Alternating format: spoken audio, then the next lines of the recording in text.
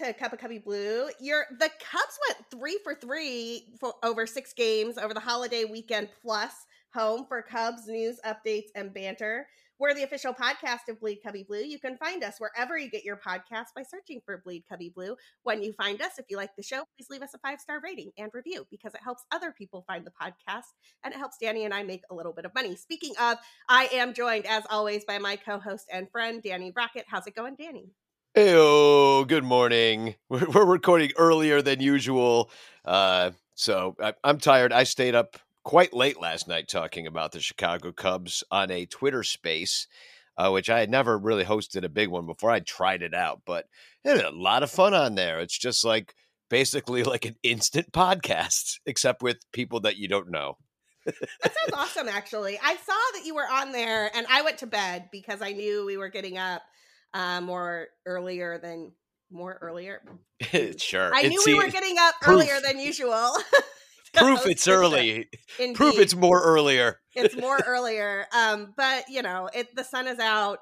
My coffee has a pride sticker on it. The Cubs went 3 for 3 on this little. I guess it's not it's not a homestand. It's a quasi road trip homestand, but the road trip part was in Chicago, so it feels like a homestand. But honestly, I feel like 3 for 3 over 6 games in 5 days or 4 days or however quickly they played them is about as good as we can hope for from this Cubs team. So I'm calling it a win, and we are going to save our incredible phrase of ennui Cthulhu for some other day when the Cubs have disappointed us. Yeah, that was funny that we came up. Well, ever since in a little text chat, we came up with the phrase "ennui Cthulhu." They won 2 games, so maybe Right. we should stop paying attention and feel mad about them more. Right, that was the game, and just for some context here, Danny had free tickets to this game and invited me to go, and I had already said I would go, and both of us were kind of like, I don't know, the team keeps losing. We're tired. Yeah, yesterday was a long Memorial Day took a lot out of us. I don't know, but we did go because we're Cubs fans and we're diehards, and neither of us can stare down free tickets and not show up. And Danny, I am so glad we did. Not just because the Cubs won, as we'll get into in a second, but we saw a little bit of history. It was a fun win. And frankly, maybe we just need to mock the Cubs in our sense of frustration and malaise more often, and that will get the Cubs some W's. Yeah, well, I've been doing it for like 35 years. So it worked once when they won the World Series, so I'll just keep on going. No, it was, what I liked about all these games, because the White Sox, and we're going to talk about those games, and also the Brewers series, are playing a lot of games. They got 5 against the Cardinals now. Oh my God, just baseball after baseball, which is awesome. But these are pretty good teams, and they're all towards the top of their division, if not at the top of the division, our division even. And we played them tough. All the games were winnable. And some of them we did win. So, overall, when I kind of zoom out for a moment and look at the bigger picture, it's kind of a good look. I mean, you got the young guys out there. Morel's what a great start to his career. And he's out there with a couple other young dudes. You got Frazier back, Madrigal back. The pitching's been decent. It's just all kind of firing at a pretty good cylinder on all its cylinders. And it's just kind of nice to see at least playing these teams to even that are supposed to be in the playoffs. Yeah, I agree with that. Let's jump right into it because we've got 6 games to cover and 5 games to preview. It's going to be a packed, fun show. That first game against the White Sox down on the South Side. Okay, can we talk about Keegan Thompson? I think Keegan Thompson might be, I almost want to use the word great. Like, he has been outstanding for the Cubs so far this season. He has a 1.58 ERA. He is striking out 22.7% of the batters he faces. He is only walking 7.1% of them. Now, look, metrics like FIP and XFIP think that he's pitching a little bit above his skis right now. He's getting a little bit lucky. But his FIP is 3.49. And if I told you Keegan Thompson was going to come in a starter role and throw to a 3.49 ERA this year, everybody would be happy with that. I have been so impressed with Keeks. Yeah, it's been great. Kind of came out of the blue. I mean, in one way, he's been not somewhat hidden because a lot of his he hasn't started as much as he's been kind of used out of the pen, right? So, mixed here and like, there. yeah, he's only started what three games, and Yeah. he's been in a lot of those piggyback starts. So it's kind of like you're getting the one time through the order. He ends up with the win, so it looks really good from like an old school perspective. He's 5-0, that kind of thing. But yeah, if the Cubs, I don't totally discount that because if the Cubs seem to win when he pitches, that does say something. So, yeah, he's been good. He hasn't been giving up the long ball too much. His strikeout to walk ratio looks really nice. I mean, this might be one of those pitch lab specials that we had heard so much about for years. That was coming. I swear to God, they're coming. And maybe they're starting to come. So you're totally right to flag the fact that he has done a bunch of work out of the pen this year. But I do want to just a couple more numbers that kind of blew my mind when I was looking up Keegan Thompson. His ground ball rate right now is 53.4%. That is elite, particularly given the number of innings that he has thrown. He has also left 93.1% of runners on base. Now, again, that's probably that's gonna equalize at some point. Some of those runners are gonna come home, but I really think that shows a presence of mind on the mound. He's not getting flustered out there when there's runners on. He's getting out of jams. He's doing the type of work that he knows he needs to do. And frankly, the Cubs are going to need him because Drew Smyly just landed on the IL. Oh, he did? I did not see that. Yeah, Drew Smyly left one of the Memorial Day games after 3 innings without giving up a hit because he felt something in his, I think it was an oblique injury or a back injury or something like that, but definitely looking like a month without Drew Smyly, who we will talk about later. And so I think Keegan Thompson has a starting job for at least the month of June if he can keep it. Yeah, it's Miley's down too, 15 days. So you get the Smyly and Miley brigade sitting there on the list. But yeah, they're really hurting their trade value. Well, then, yeah, exactly. Well, that's just it. That's the whole point is keeping these guys healthy just so you can trade them. That was the idea anyway. But yeah, if Keegan Thompson's got to start, Swarmer, like you figure that at some point these guys, and they've all pitched well, all the guys that have come up. Including who's the guy that pitched? It was his debut. There were lots of debuts, Danny, but I think you're thinking of Anderson Espinoza, who came in when Drew Smyly left the game.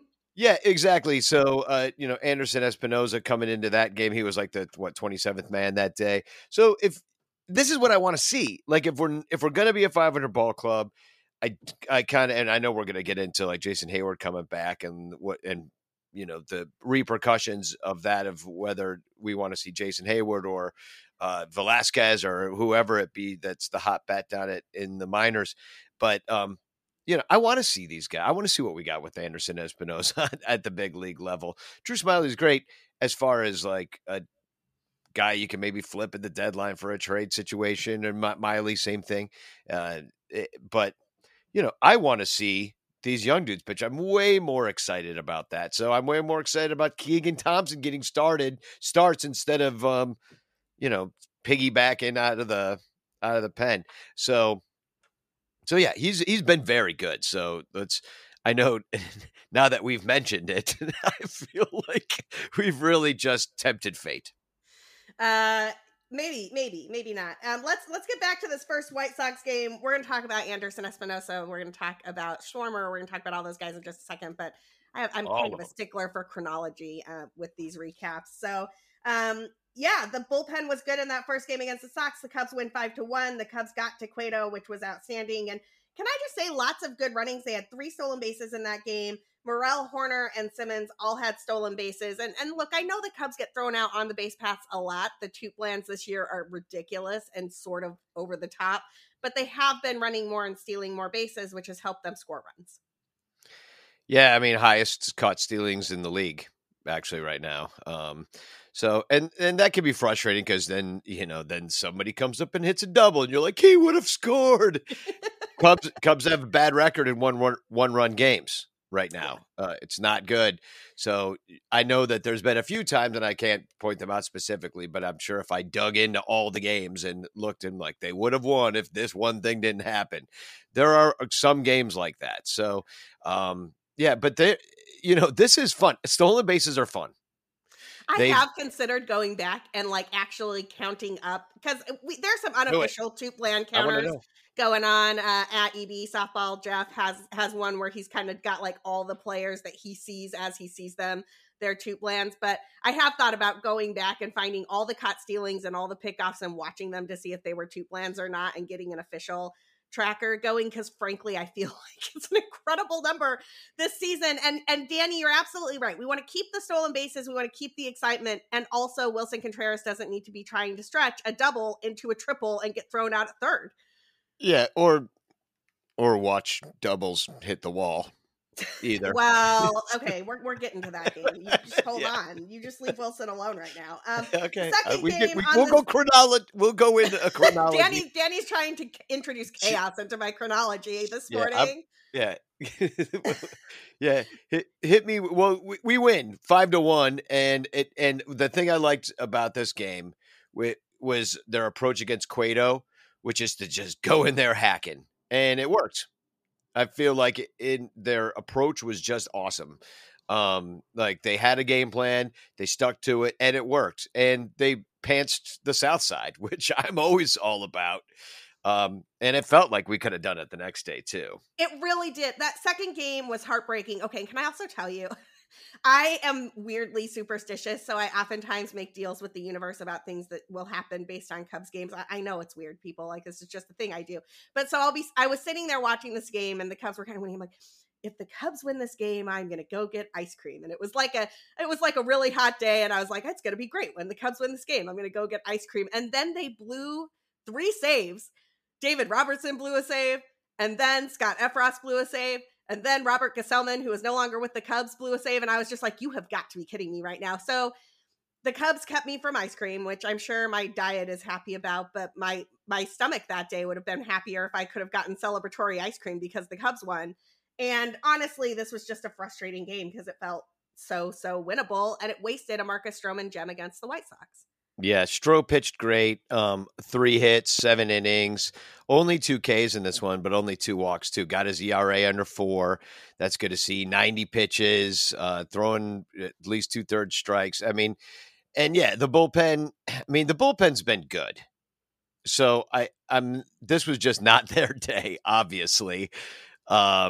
Especially Efros, who's been really good. But Gesellman, at the end, I mean, I was at this game, and I looked down at my phone, and I was like, well, isn't there anybody they could be putting in except for Gesellman? And I looked down, and I was like, no, there really isn't at this point. You know, it felt like we were out of guys given like who had pitched the day before and all that stuff, because the Cubs bullpen's taking a lot of innings. So at some point, you know, these guys aren't going to have like 0 ERAs on the year. They're going to end up in the 3s, and they'll still be good, but they'll end up in the 3s and 2s and 4s, and that'll still be a decent bullpen guy that you can count on sometimes. But they got to give up 4 runs per 9 innings that they pitch in order for it to be a 4 ERA at the end of the year. So thus, this is one of those games where we saw that happen. And the reversion to that mean that us baseball fans really hate sometimes, unless it's working in your favor. I was going to say, yeah, sometimes it works in your favor. It didn't work in Gesellman's favor. And I will call him Gesellman instead of Gesuckman this time because he's off the team, and I feel bad for him now. Yeah, he got DFA'd in the middle of a doubleheader on Memorial Day. Let's talk about that game. Brewers came to town. Our friend Infield Fly Girl was here, made her first visit to Wrigley Field, got to catch a couple games on the South Side, got to catch the doubleheader on Memorial Day. It was a lot of fun. And she got to see Matt Swarmer make a really good debut. And honestly, Swarmer deserved better. He threw 6 innings, 5 hits, 4 runs, but only one of them was earned because Clint Frazier and Ian Happ forgot how to position themselves in the outfield, which was really frustrating to watch. Struck out 6, only walked 1. I am okay with seeing another start from Mr. Swarmer. Well, you're gonna, because I think he's pitching Saturday or something. But Yeah, that 3 unearned runs, and that along with the Tootlands, That's the this game. game was It a was a winnable one-run game. game. It was a one-run Yeah. game. So Yeah, that was really you frustrating. out-hit him. You out-hit him 12-7. You commit 2 errors, and that's the difference in the game. Right then and there. End of the game, Josh Hader comes in, shuts you down. Just, it's just not you can't commit 2 errors against the Milwaukee Brewers, the first place team, and expect to win. You just can't. And, Clint Frazier, the way he played that ball, he olayed that thing so bad. He didn't. First of all, the ball could have been caught. That's it should have been an out. Number one. He pulled up short on it and then olayed the hell out of it. And I watched the replay on this Roll this into the morning. wall. Yeah. This morning I watched this just to refresh my memory of those Memorial Day games because it now feels a million years ago. But yeah, that's annoying. Clint Frazier. Then right after that he had a bad throw, way offline, way up the first base line. I don't know. As much as I want to see Clint Frazier play more, I feel like the knock on this guy was A, that he couldn't stay on the field, but B, that I think Yankee fans, my vibe about it was, and I don't know for sure, my vibe about it is they were annoyed with him for things like this. Possibly. I'm going to give him a little bit of leeway here only because he just came back and it's sort of like it might take a little bit to get back in the game, to be feeling, Feel like we'll be saying that about him forever. That's what I'm saying. And here's the last reason that I'm going to look. He gets a week, Danny. I'll throw him under the bus in a week if this is still happening. But okay, I'll bide my time and then we'll lay in. The one other thing that I thought, honestly, like I already kind of threw both Hap and Frazier under the bus here, but the wind on Memorial Day and on Tuesday was really, really howling. It was howling out to center. And you know that when you walk up to Wrigley and the little flags aren't there, it's going to be a doozy of a day. It's like when they don't have the standing flags, like they don't have all of the NL East, NL Central, NL West flags hanging because they know that it's so windy that those flags could likely blow away and break and everything could be a disaster. And so they just don't put them up at all.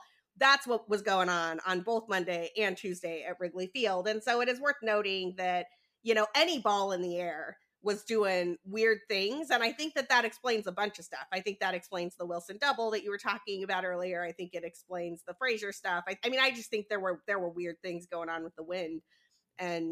But the balls were flying out of there, yes. Especially on Monday. There were homers hit by both teams, quite a few of them. I didn't count them up, but Jace Peterson hit one.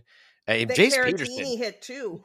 Why are we getting beat by Jace Peterson, Tyrone Taylor, and Rowdy Tellez? Like, it's not even like the normal guys that you would think would be beating you. Like, these guys are just hitting balls. Oh, and Caratini, too.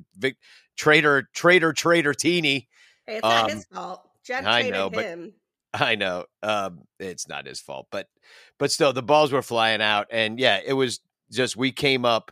And I thought it was interesting. Somebody replied to me on Twitter just this morning, I think, and said that the difference in one-run games is who hit more home runs in the game. Like that is the number one, which stands to reason. It's maybe seems like an obvious thing, but that is the number one like data point that you can point at and say in a one-run game, what is the difference? Who hit more home runs? Speaking of home runs, PJ Higgins. We saw his first on, so good for him. I mean, first as a career. Yeah, I'm not pretty just sure we first saw of his the year. second later this series, and his second, yeah, it was a wild week of win at Wrigley Ortega. Field. Couple other notes. Seiya Suzuki to the injured list. This is probably like a 10-day stint, but his finger was still acting up when they were doing some drills, and so they finally IL'd him. And more stolen bases, which was great.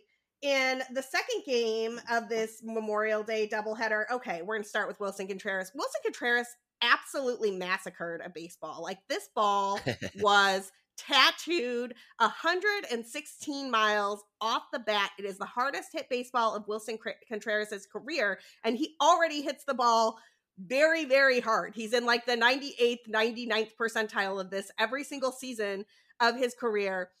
I have a little bit of a beef here, and I'm still trying to track down exactly what happened. I have a hypothesis, but I don't have any evidence for it. So StatCast said this ball went 420 feet. StatCast is on crack. Our friend Ballhawk Dave was out on Waveland. This ball cleared Waveland on the fly, went over the fence at the Budweiser house, and landed on the other side of the fence. Like, he's got the mark of where the ball hit the fence as it was like coming in on the fly.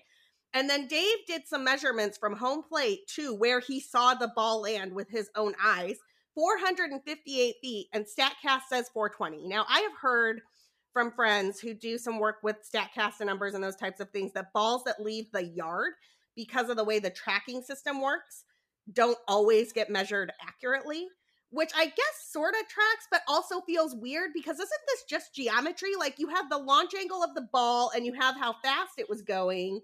And then you have other factors, and I feel like math should be better than like a 9% error on a baseball just because it happened to leave Wrigley Field. But whatever, the ball was absolutely slaughtered. And also, Wilson Contreras deserves credit for hitting a ball 460 feet because, frankly, not that many balls clear Waveland anymore these days. That ball was absolutely ridiculously polarized. Yeah, no, and he hit a couple too, and yeah, he is hitting the heck out of the ball. I mean, it's a pleasure to see. Even the outs are hard, and so we were actually talking about this last night on the Spaces. Wilson Contreras, invaluable to this current team. Him telling Morel to breathe last night behind him, just a beautiful baseball teammate moment. I feel like he's a great mentor to a lot of the young guys that are coming up right now. And you think about the concept of him being traded. He's massacring baseballs. He's handling the pitching staff well. I don't understand like why you don't want him on your team. Like, sign the man is all I'm saying. Let's go. Give him a 10-year contract. Right? Blank check. Check him. I don't know that I'd do 10 years, but I would do 6 or 7 without thinking twice about it, because I feel like even at the end of his career, particularly if they manage his time behind the plate well, he is going to be able to hit the baseball really incredibly hard. Like, he is such a good hitter. He runs great, well, pure hitter. And I feel I can't look, I would give him all the money in the world right now, which we all know, but I feel like a 6-year contract with an option for a 7th is kind of a no-brainer. And everybody agrees with you except for the Cubs front office. I mean, it's crazy. It's not even clear to me that the Cubs front office doesn't agree with me after watching an interview that Jed Hoyer gave about this subject a while back, where he didn't talk about it the same way he talked about those contracts last year, and he left the door open to there being conversations after they figure the arbitration thing out. That's the other wild thing. Wilson Contreras doesn't know how much money he's making for this season, and every time he comes to the plate, in my opinion, he earns more money. Like, arbitrators aren't supposed to take current performance into account for that, but they're human. How could they not? Like, I just feel like he's just upping that ante every single time. It's like, should have paid him before.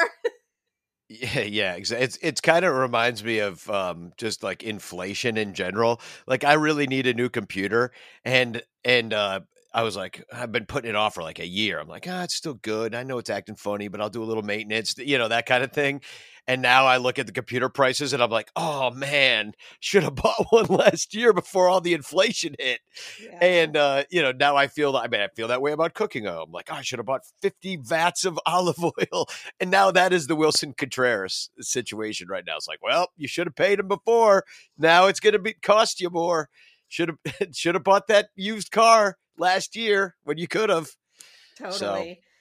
This was the game that Drew Smyly left after 3 innings. That, incidentally, was the corresponding move for Jason Hayward coming back, Smyly to the IL. So, no, the Cubs did not lose like a Nelson Velasquez or something like that. But I do agree with you that I'd sort of rather see what Anderson Espinoza can do at the moment. I don't know. We'll see what happens with the Jason Hayward thing. Anderson Espinoza in his debut was all right. He was a little wild. He has walk and command issues. That's sort of what's kept him in the minors, but it is worth remembering that this is a top prospect and a former top prospect. He was in 2017 and 2018 one of the top 50 prospects in baseball in the Red Sox and Padres system before he had Tommy John surgery. And he's coming back from rehabbing Tommy John surgery twice. So this is a wild card. The Cubs got him for Jake Marisnick, of all people, which is sort of crazy to think about. But if he hits and he winds up being a useful bullpen arm, he could be electric. Yeah, and I liked his swagger up there. He was kind of walking around the mound, and I just liked his vibe. There's something about him that had a sort of it factor, that he believed in himself. He's only 24, so pretty cool. He's from Venezuela, so is Wilson. I mean, I don't know. I liked the guy. I mean, there's something about him, and we've only seen him once. What 4 innings of work, gave up the 1 home run, only 2 runs on 2 hits, but like it wasn't it. And it's something about it seemed right. And I know you're not supposed to go by eyeball test and stuff like that when we have, stats and stuff, but there's something about somebody's demeanor on the mound or really doing anything that makes you be like, oh my God, this is a real guy. And he believes in himself, and there's something to that. So yeah, I thought that too. He took the loss too, unfortunately. The other thing that I noticed, Infield Fly Girl and I did kind of a walk. We walked around the concourse on our way out to watch the players after the game. And there were so many debuts in this game. Like Nelson Velasquez was there for the first time. Anderson Espinoza was there for the first time. You had Swarmer making his debut earlier in the day. I mean, it was just so many major league first happening on Memorial Day, and Nelson Velasquez and Anderson Espinoza were out on the field afterwards, just kind of soaking it all in and soaking in the fans and all. And I like to see that. I mean, I like to see guys who are having their moment, right, and sharing it with family and loved ones, and appreciating all of the hard work they've gone to get to this point. It was a lot of fun.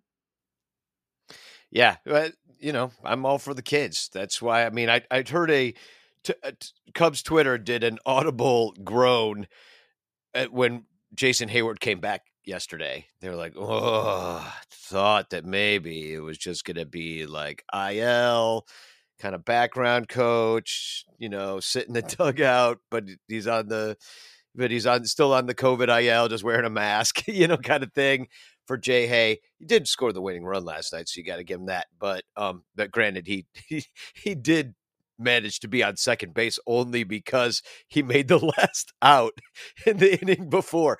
But still, he's a great base runner, great mentor and stuff. But I still would love to see these younger guys play. I mean, I do want to get more excited about some of these prospects, but I only want to do it when they're facing major league pitching at Wrigley Field. When some guy in Myrtle Beach is, hitting 2 home runs in a game or something, Pete Crow Armstrong goes up, I'm like, yeah, but who knows who he's facing? Like, it could be their worst single A guy, like we don't know. I mean, somebody knows, but who's got all the time to look up the thousands of people playing in all levels of everybody's system to know. Well, hold on. Our Josh Timmers at Bleed Cubby Blue has the time to look up all the thousands of people in minor league baseball. And he does an outstanding job every single day recapping the Cubs minor league day with his Cubs minors wrap posts at BCB. If you do not follow Josh on Twitter already, you definitely should. And also, I just want to shout out the fact that Marquee is showing a bunch of the iCubs and Myrtle Beach and South Bend Cubs games right now. And so they just started earlier this week, but during the day when the Cubs are playing at night or when the Cubs have an off day, those types of things, on Watch Marquee, you can probably find a minor league game for the Chicago Cubs. Yesterday, I got to see Alec Mills doing some rehab work and the iCubs were just mashing. When I looked up, I was like, I had it on mute in the background while I was doing some work, and I looked up, I'm like, oh, now it is 6-0. Oh, now it is 11-1. Oh, now it is 12-1. I mean, the Cubs minor league system is doing some damage relative to their competition. So yeah, they're winning a lot. I heard DJ Hertz had a good game last night. Somebody said that on the Twitter space and talked about his line. And there's a lot of things to be excited about. Well, and I can't remember if it's South Bend or Myrtle Beach, but somebody highlighted the run differential in that division right now, and it is June. That team has a run differential of plus 119, which is like 95 runs more than the next closest team. It is absurd. Yay. We're the Dodgers of single A. Woohoo! I mean, if I lived in Myrtle Beach, I might be more excited. I live a mile from Wrigley, so do you. I'm just gonna wait for these guys. I'm excited, but I tend to temper my excitement because I feel like we should have a team like that right now at Wrigley Field. So I kind of take it with a grain of salt. I mean, not grain of salt, but like maybe it's like a bit of a bitter pill to swallow. To have such talent down there, which is all going to be cheap for Ricketts when it comes through. Oh, God, I don't have to pay him and we'll be good again. And I'm like, will you please, on the years like this, just buy us a team and then we'll wait for the guys to come through. But I want to get a team bought for me. They didn't do it. It feels like, you lose all these one-run games. Maybe if you had upgraded at a few positions besides just getting Andrelton Simmons. I mean, look, I don't know how Correa's doing, but I can tell you the Twins are in first place, and they got Correa. So, I mean, does a move like that make a difference? You make a few moves. I got 3 second basemen. I trade one for a bullpen guy. I'm just saying there are things that could have been done in the offseason that they did not do. So as excited I am as about the minor leagues, I just I'm gonna wait till they're here performing against Josh Hader at the end of a baseball game to tell you what I think about them. Yeah, no, I'm going to reserve judgment.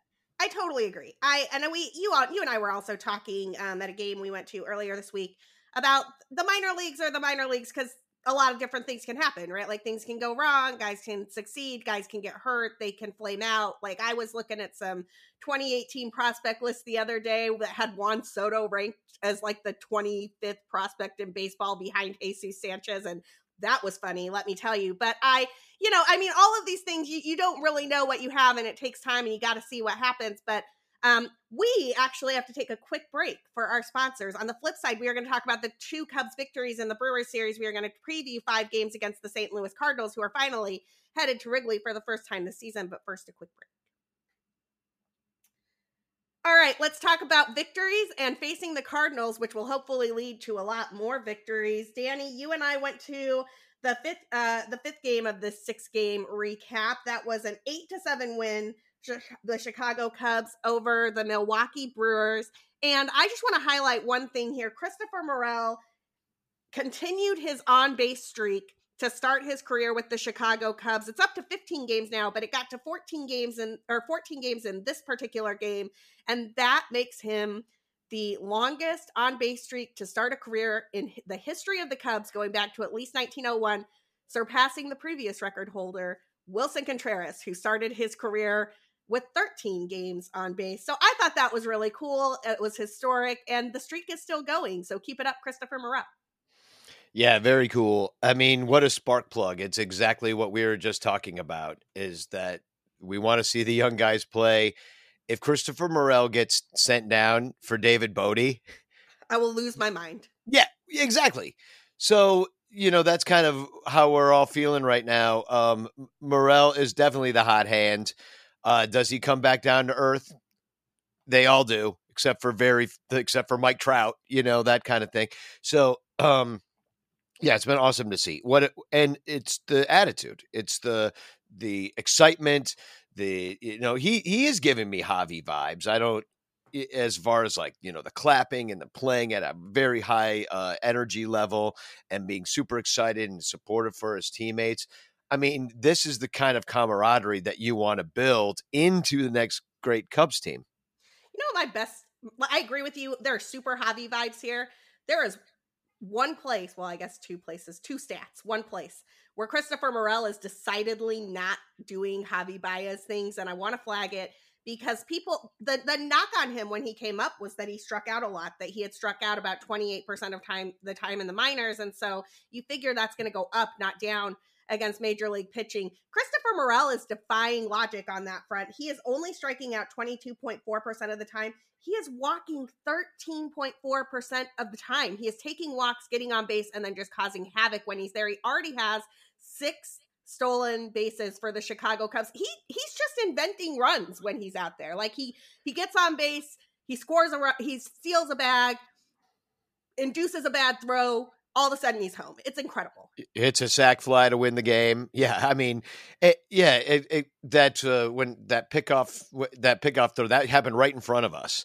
He ends up on third base, ends up scoring later in the inning. Just when you're out there making things happen, putting the ball in play, not striking out a lot. I mean, just don't strike out, and then things can happen. Hit the ball and move runners around. Do what you need to do in the situation that it is. How annoying would it? I mean, first of all, the old Cubs who struck out a lot, like that used to lead the majors in strikeouts pretty much annually.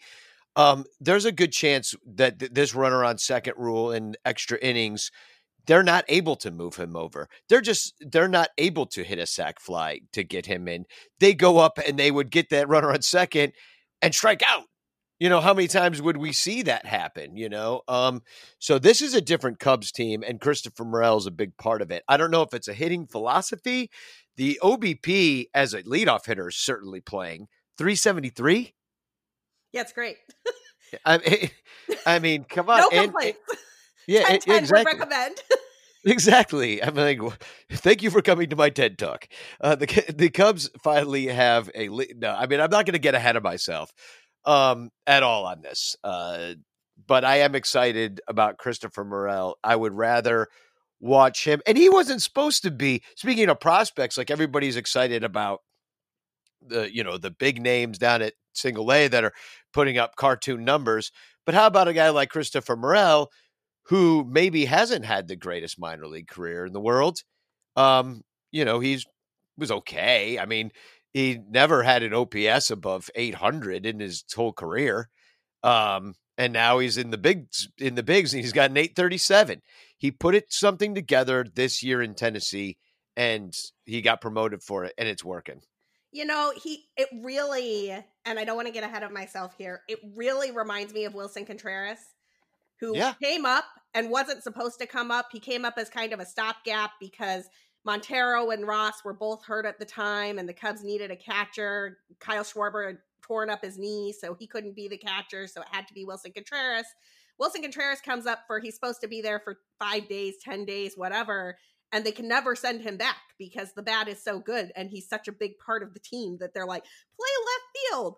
Can you play right field? How about third base, which he did, by the way. He played all of those positions in 2016 because the Cubs could not send him back down to the minors. And it's not just that, he's outperforming all expectations. Like, he got to the show and he's doing the thing that he wanted to do. But both of those dudes have something to prove in a way that, like, a first round draft pick who was always supposed to come up and get their shot at the show does not, right? Like, Christopher Morel was the 14th ranked prospect heading into this season for the Cubs, and he was supposed to be like kind of a backup guy who might get a shot in September if things went okay. And here he is leading off every single day, doing outstanding things. I just pulled up his StatCast page, and these numbers won't solidify for a hot minute because, small sample size and all of that. But his max exit velocity is currently 91st percentile in the majors. His sprint speed is 93rd percentile in the majors, and he's currently rocking a barrel rate of 10.3%, which, look, that won't solidify until he's got a few more plate appearances and a few more batted ball events, but that plays. I should leave him here. Well, that's just it. So what are we going to bring David Bodie back just because, they signed him to a team-friendly contract and took care of his family for life? I mean, there's no point to it when we'd all rather see Christopher Morel. And, you said what, 18th top rated or 14th top rated prospect? 14th Fangraphs. I mean, the list couldn't vary. Right. So yeah, 14th for the Cubs for a team that only has 3 of the top 100. So this guy's way down the list as far as the overall situation goes, but he comes to the bigs, and you wonder how many guys are like this, that if they are blocked on their team by whoever it would be, but by the number one prospect, by somebody like, let's say, a Clint Frazier, who just has all this promise and has all this hope, but is not coming on to this Cubs team and playing like Christopher Morel does.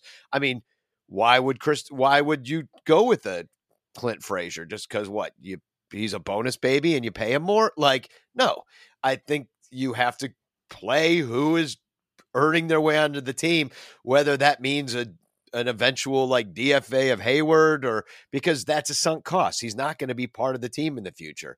Morel might be, and we're seeing it. So it'll be interesting. It's weird to think of having a roster crunch on a team like this. But there's going to be a roster crunch. It's coming. Let's talk about this last game. This is a walk-off win. It was the first Cubs walk-off win of 2022, and it was Christopher Morel's. It was a lot of fun. Nobody loved it more than Wilson Contreras, who, like, after he had gotten a water bath already, showered him with another ice chest. It was just all grins, ear to ear, making sure that his man lived up every single moment. And I just want to say, Wilson Contreras, prior to Christopher Morel hitting the sacrifice fly ball, kind of pulled him aside in the on-deck circle and just said, hey, man, take a deep breath. And he did, and then did exactly what he needed to do to get that run in from third. And look, the Contreras-Morel mentoring situation, you can't break this up. This is perfection. This is everything I want in baseball. I want the, like, 30-year-old veteran with the 22-year-old hot shot, and they're clearly, like, pals and learning from each other and firing each other up. Every time I see a clip of Wilson Contreras and Christopher Morel interacting, I'm like, oh my God, that's even better than the last one. I don't know. This is like the most amazing thing. It's so likable. It's so pure. It's so perfect. Please, please, please let me watch it for the next 5 years. Yeah. Well, and especially because we've talked about how there's no catchers coming up in the next round of free agents. And on top of that, we're about to see a team, with Yadier Molina, who the Cardinals just said, no, you're our guy. We're gonna keep you back there. You're the spark plug of this team. You're the catcher, which is the field general of the entire situation. And I just with Miguel Amaya, really a huge question mark. Talk about prospects that don't pan out. I mean, this guy was probably supposed to be here this year, and it's not happening, if ever. And so what are you going to do, Cubs? Because there's not a lot of options out there. Now, if you're going to, Yan Gomes, there's your answer to it. Gomes as a backup. I like Wilson Contreras as the guy and to PJ build Higgins. Your entire team around. And yeah. It's not just Christopher Morel. Like, look at who's coming up for this team. You got Nelson Velasquez there in the dugout. He needs a mentor. You got, Preciado down in the minor leagues, Brennan Davis, Pete Crow Armstrong. Who is going to be their person that, like, shows them the ropes and, like, what it is like to be a Major League Baseball player? Let it be Wilson Contreras. Build a team that is as fiery and exciting as Wilson Contreras. It will not let you down, Cubs. You will win a lot of baseball games. It'll be great. Yeah, God, I hope they're listening. Can you imagine that, like, Tom Ricketts just decides to tune in right now? And I know he doesn't make the baseball decisions or whatever, but and it seems like, the word on the street is they don't like Wilson, and I don't get it because everybody else does. Now, there's probably a lot of stuff we don't know. We know how hot he can run down there, but that's what this team needs. That was the knock on the last quote unquote core, is they didn't have a fire under their butt. And we kind of saw that play out that way. The sense of urgency and Joe Madden always eating meatloaf, winning 2 or 3, that didn't play out. I mean, this team was just content to do that. And they stopped, like, stepping on necks and really, like, following through and getting the sweep. And we saw a lot of getaway day lineups and stuff. And they rolled over and they let the Brewers eat their lunch for the last 3 years. The Brewers, man. Yeah, exactly. With no payroll. I mean, we should all be just outraged at this situation. And now, because if you think of it from this other side of it, if Wilson Contreras was on another team and you looked at your catching situation and you said, oh, we don't have a very good catcher, wouldn't it be great if we signed an awesome dude like Wilson Contreras? Like if he was on the Blue Jays, and you're just like, oh, this guy's awesome. He hits all these home runs. He's a good catcher, very athletic, steals bases. Like, wouldn't you want your team to sign that guy even out of the blue? So, I mean, you already got him here. This is just going to become a Wilson Contreras, please sign Wilson Contreras podcast for the next till the trade deadline, at least. Extend Wilson Contreras. Do it now, you cowards. One last note from this game, because I have to point this out. Our friend Luis Medina tweeted this out yesterday, and frankly, it's one of the funniest baseball notes I've ever seen in my life. Yesterday, the Brewers started Jason Alexander, and if you did not watch the show Seinfeld, Jason Alexander is an actor who played George Costanza in that show. They then brought in relief for Jason Alexander, Miguel Sanchez, which is a pseudonym that is used by the Simpsons cartoon character Lionel Hutz. So they literally started with George Costanza and then subbed him with Lionel Hutz in the middle of the game, which frankly is one of the funniest things I've ever seen. I retweeted that from my account if you want to take a look at Luis Medina catching one of the funnier things you'll ever see in a baseball game that you might have missed otherwise. Thanks for that, Luis. All right, Danny, the Cardinals are coming to town. The lockout sort of created a weird schedule situation where we have not seen the Cardinals yet this year. It is the first time we are going to see them, and it's a 5-game series at Wrigley Field that will end on Sunday Night Baseball on ESPN. Yes, y'all, there will be a bingo card. You knew there was going to be a bingo card. It's coming out on Sunday. I will have that ready for you. But before we get to bingo, let's talk about these probable pitching matchups. We have 3 of the 5 pitchers for both teams. Neither team has committed to who they're throwing in the doubleheader, which to my mind means we might see Swarmer again. We might see Anderson Espinoza. I mean, I have no idea who is going to start these games. Danny, what do you see in these probable pitcher matchups? Wow. Well, tonight we got Keegan, and we'd already talked about how we like what we've seen out of him. I love that he's getting another start. The more he, gets into that routine of being a starter, I think that'll be great for him because he's going to be a big part of this rotation, at least for the next foreseeable future with all the injuries that we have. Awesome. I'm all for it. Liberatore for the Cardinals. Liberatore. Okay. Sure. Well, he's a number 1 prospect for those guys, and he's having he's having a pretty good year, I would imagine. Cardinals are in second place. They just came in from sweeping the Padres, I know. Yeah, he just got his call up. He was, if y'all remember, he was the prospect from Tampa Bay that the Cardinals acquired in the Randy Arozarena deal. And I maybe was Tommy Pham part of that? No, Tommy Pham was part of a different. Anyway, it doesn't even matter. Is this his debut? It's not his debut, but it's going to be like his second or third start ever. He just got called up. He's been working his way through their system for a couple of seasons now. And I mean, he just started. It'll be interesting to see what he does. Has a really interesting arm, has been getting some looks in a lot of fantasy circles, but I actually missed his first start. So I don't know if it was solid or if it was great or what it was. Well, I'm looking at it right now. He's 1-0 with a 372. So it looks like he pitched in the 1 game, 2 games he pitched in, and he started them both. So, all right, not only 9.2 innings in both those games. So you might not see him go very long, but he gave up 4 runs in those 9.2 innings, 5 walks, but 9 strikeouts. So a lot of walks. I would say that's more walks than he would like to. It's more walks than Keegan Thompson is what I'm going to say. I'm just kidding. Yeah, and it looks like those are spread out over the 2 games. Yeah, he went 4.2, and then he went 5 against Pittsburgh and Milwaukee. He actually pitched pretty well against Milwaukee. 2 hits, 5 runs, struck out 6 through 5.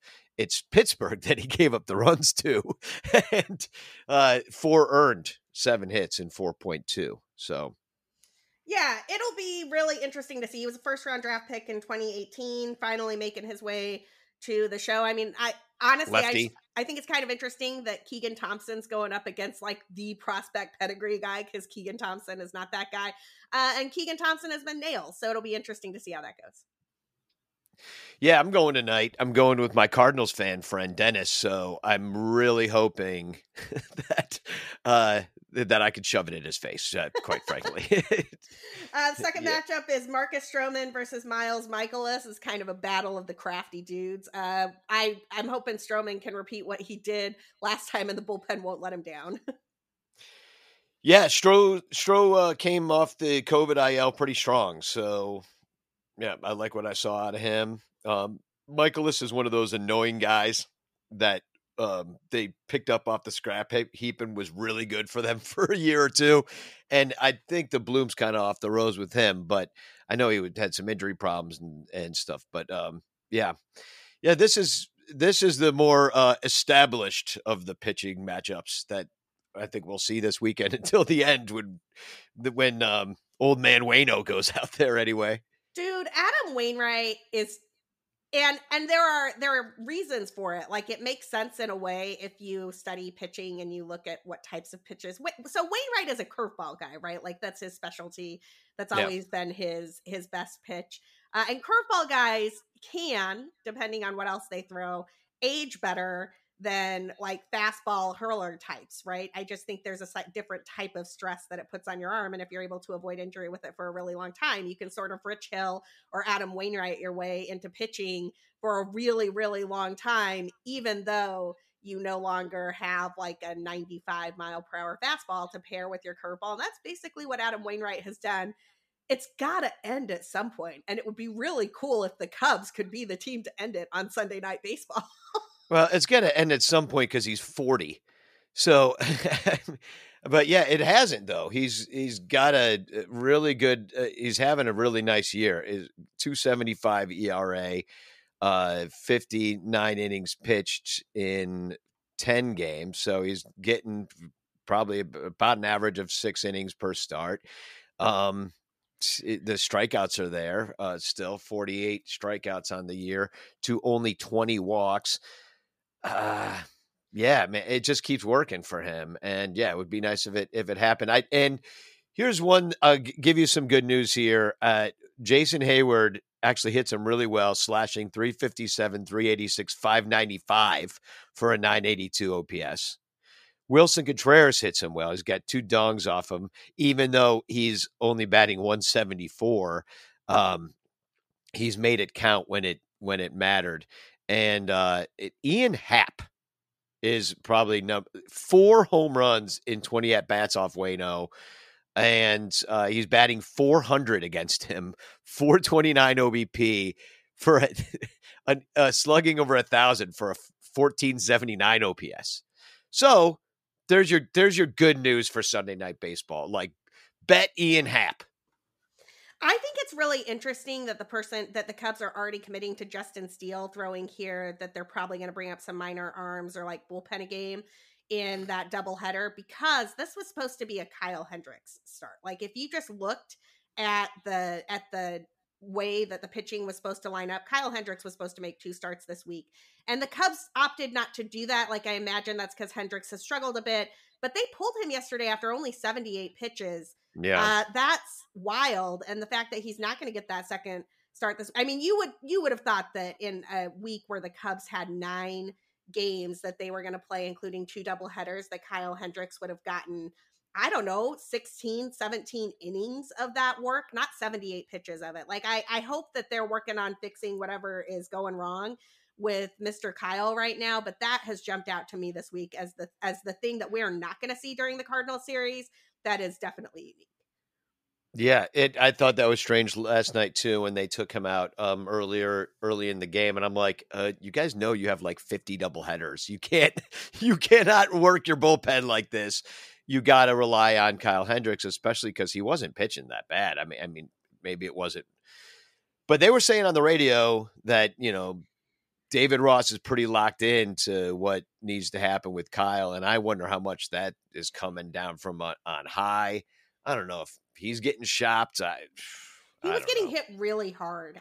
So the thing that I started doing during Kyle Hendricks starts is watching his start on Baseball Savant and StatCast, because what StatCast shows you is a couple of things that they don't always show you during the game. And one of those things is they flag every hard hit ball that a pitcher gives up. And a hard hit ball, for purposes of StatCast, is, I believe, over 95 miles per hour, might be over 97 miles per hour, but basically any ball that could cause you some problems were it to find any kind of hole. And with each additional mile per hour of exit velocity, the likelihood that ball is going to either find a hole or clear the fence goes up even more, depending on the launch angle. I think Kyle Hendricks had 7 or 9 hard hit balls through the 5 innings of work that he did yesterday. It wasn't just that he was getting hit, it was that he was getting hit really, really hard. And the Cubs got kind of lucky that the Brewers didn't piece that into a lot more runs. Yeah, I mean, and the Brewers have seen Kyle Hendricks a lot. We play the Brewers a ton. Kyle Hendricks been around for a while. So, yeah, it would stand to reason that they would maybe figure him out. But I feel like, but I also feel like Kyle Hendricks has had some of his best stuff. I'm looking it up right now, but I feel like he also does well against the Brewers, like in general. Like I have some bias to it because I remember that game in 2020 where he just shut them down completely. But I'm looking at his game logs here. Yeah, it was opening day was the one run against them. So that was kind of like, you can almost throw that out. But yeah, they squared him up on April 29th in Milwaukee. And last night it was the 3 runs. Only 1 strikeout, so he wasn't missing bats. You just wonder what they see. Yeah. But 5, I mean, he's not giving you length except for that 8.2 innings and another 7-run thrown in there. He hasn't gotten into the 7th since then. It's been 4.1, 5.1, that kind of thing, and not even finishing innings. Speaking of bats, let's talk about these Cubs and Cardinals bats before we close out today's shows. As a team, the St. Louis Cardinals are batting 252, 321, 396 with a team WRC plus of 107. For comparison, the Cubs are currently batting 236, 316, 386 with a team WRC plus of 98. So the Cardinals would appear to have a little bit of a hitting edge here. And I'm just going to prepare you all when we get to the hot hitters on this team. There are a lot of them for the Cardinals, like so many. I didn't throw them all into our show notes because I didn't want to break Danny's heart. Danny, what are you seeing with these matchups between the offenses between the Cubs and the Cardinals? Yeah, I mean, they're somewhat evenly matched, at least as far as like the overall stats go. We're going to see, I don't know. I heard he might be banged up, but I think we might see Nolan Gorman, who is one of their top prospects. And this guy's come on like gangbusters even more so than Morel did, slashing 387, 472, 677 to start for OPS over 1100. And then you got Paul Goldschmidt, who basically the freaking Arizona Diamondbacks paid for him to come over to St. Louis. 353. No, that was Arenado and the Rockies, but like that's okay. We can give him hell for the Goldschmidt thing too. Like I just feel like everything works out. Everything's coming up Cardinal. Yeah, 353, 429, 625. He's got the highest OPS in baseball last I looked. So like that's just all very frustrating that they would have so many highly ranked players on a team with I believe a lower payroll than the Cubs. I'd have to look at the payroll things. I in a normal year, I would think that, well, you look that up while I go through. I will. Yeah, go through some of the guys that are Nolan Gorman. Nolan Gorman has a WRC plus of 223 right now, which means he's 123% better than the league average hitter at driving in runs. That's going to cool off, but it might not cool off in time for it to matter for the Cubs. Paul Goldschmidt's WRC plus is 196. Some guy named Brendan Donovan that I've never heard of has a WRC plus of 149, which is the most Cardinals thing ever. Brendan Donovan. Nolan Arenado has a WRC plus of 146. Juan Yepez has a WRC plus of 127. Come on. Tommy Edman. You're making up names now. These aren't real people. Tommy Edman has a WRC plus of 122, and Albert Pujols has a WRC plus of 112. The most annoying thing on ESPN Sunday Night Baseball when the Cardinals have played is the hagiography, like just the absolute ridiculousness they go through to venerate Pujols and Yadi and Waino. And did you know it was their last year? And they played together for so long, and the Cardinals way. And so I'm just warning y'all now, it is going to be gross on Sunday. Yeah, don't watch it if you like yourself. I don't know what to tell you because it's going to be an insufferable broadcast. The Cardinals are spending $10 million more than the Cubs, according to Spotrac. And they're probably going to the playoffs because, they have some guys who can actually hit consistently. Anyway, we're not going to do this right now. Yeah, I do. I'm predicting a 5-game sweep of the Cardinals. All right. I think just if they're coming, I think in opposites, they're coming in hot, which means they got to cool. This is a reversion to the mean that we've been looking for. They come in high on the horse, and we just take them down. We Morel them to death. We got a great start from Swarmer. Swarmer with a no-hitter. I'm just throwing out all the positivity I can. I love it. Thanks, Danny. I appreciate your positivity. The Cubs will counter with some hot bats of their own. Wilson Contreras, who we have spent a lot of time talking about on this podcast in the last month, has a WRC plus of 156. Christopher Morel has a WRC plus of 135 in the last month. Patrick Wisdom is at 120. Ian Happ is at 119. Just kidding. That's we got back to the 100 line. So Rafael Ortega is back to average, y'all. Him and Clint Frazier sitting there at the 100 Shocker. line. Shocked. I don't know what to tell you. The Cardinals have some guy named Brandon Donovan who's like batting out of his shoes. Yeah, he's gonna hit 5 home runs this weekend. You know it. You know, he could. We'll see what happens. If he hits 5 home runs this weekend, we will talk about it on the next episode of Cup of Cubby Blue, which will definitely be called Onway Catuli in the event that Brandon Donovan hits 5 home runs. In the meantime, Danny, where can people find you and your takes on Cubs Cardinals this week? Yeah, Sonranto Show. Look it up. I'm there. It's SONRANTO. Yeah, you can find me everywhere. Maybe Danny will get inspired to do another one of those Twitter chat community whatever things he was. It went great. All sorts of people showed up. We got Miguel Esparza, the Spanish voice of the Cubs. Got Cody from Chuggo or CHGO as they call themselves. And who else showed up? Little Yumper. I'm going to leave people out. Had a Brewers fan show up. That's a great comedian. Used to work for Conan O'Brien. Like we had a lot of fun over there. So yeah, so follow me on Sonranto. Maybe I'll do another one if I get saucy. Yeah, maybe I'll show up to the next one. I was too tired to do it last night. I was working on the outline for this show too. You can find me at @BCB_Sarah. You can find everything that we talk about on this podcast tweeted out from the podcast account at Cup of Cubby Blue. And we will be watching all of the games and all of the action between the Cubs and the Cardinals as the best rivalry in sports resumes this weekend at Wrigley Field for a 5-game set. You will not want to miss any of it, but if you do, we will have all of the highlights back here for you next time. Until then.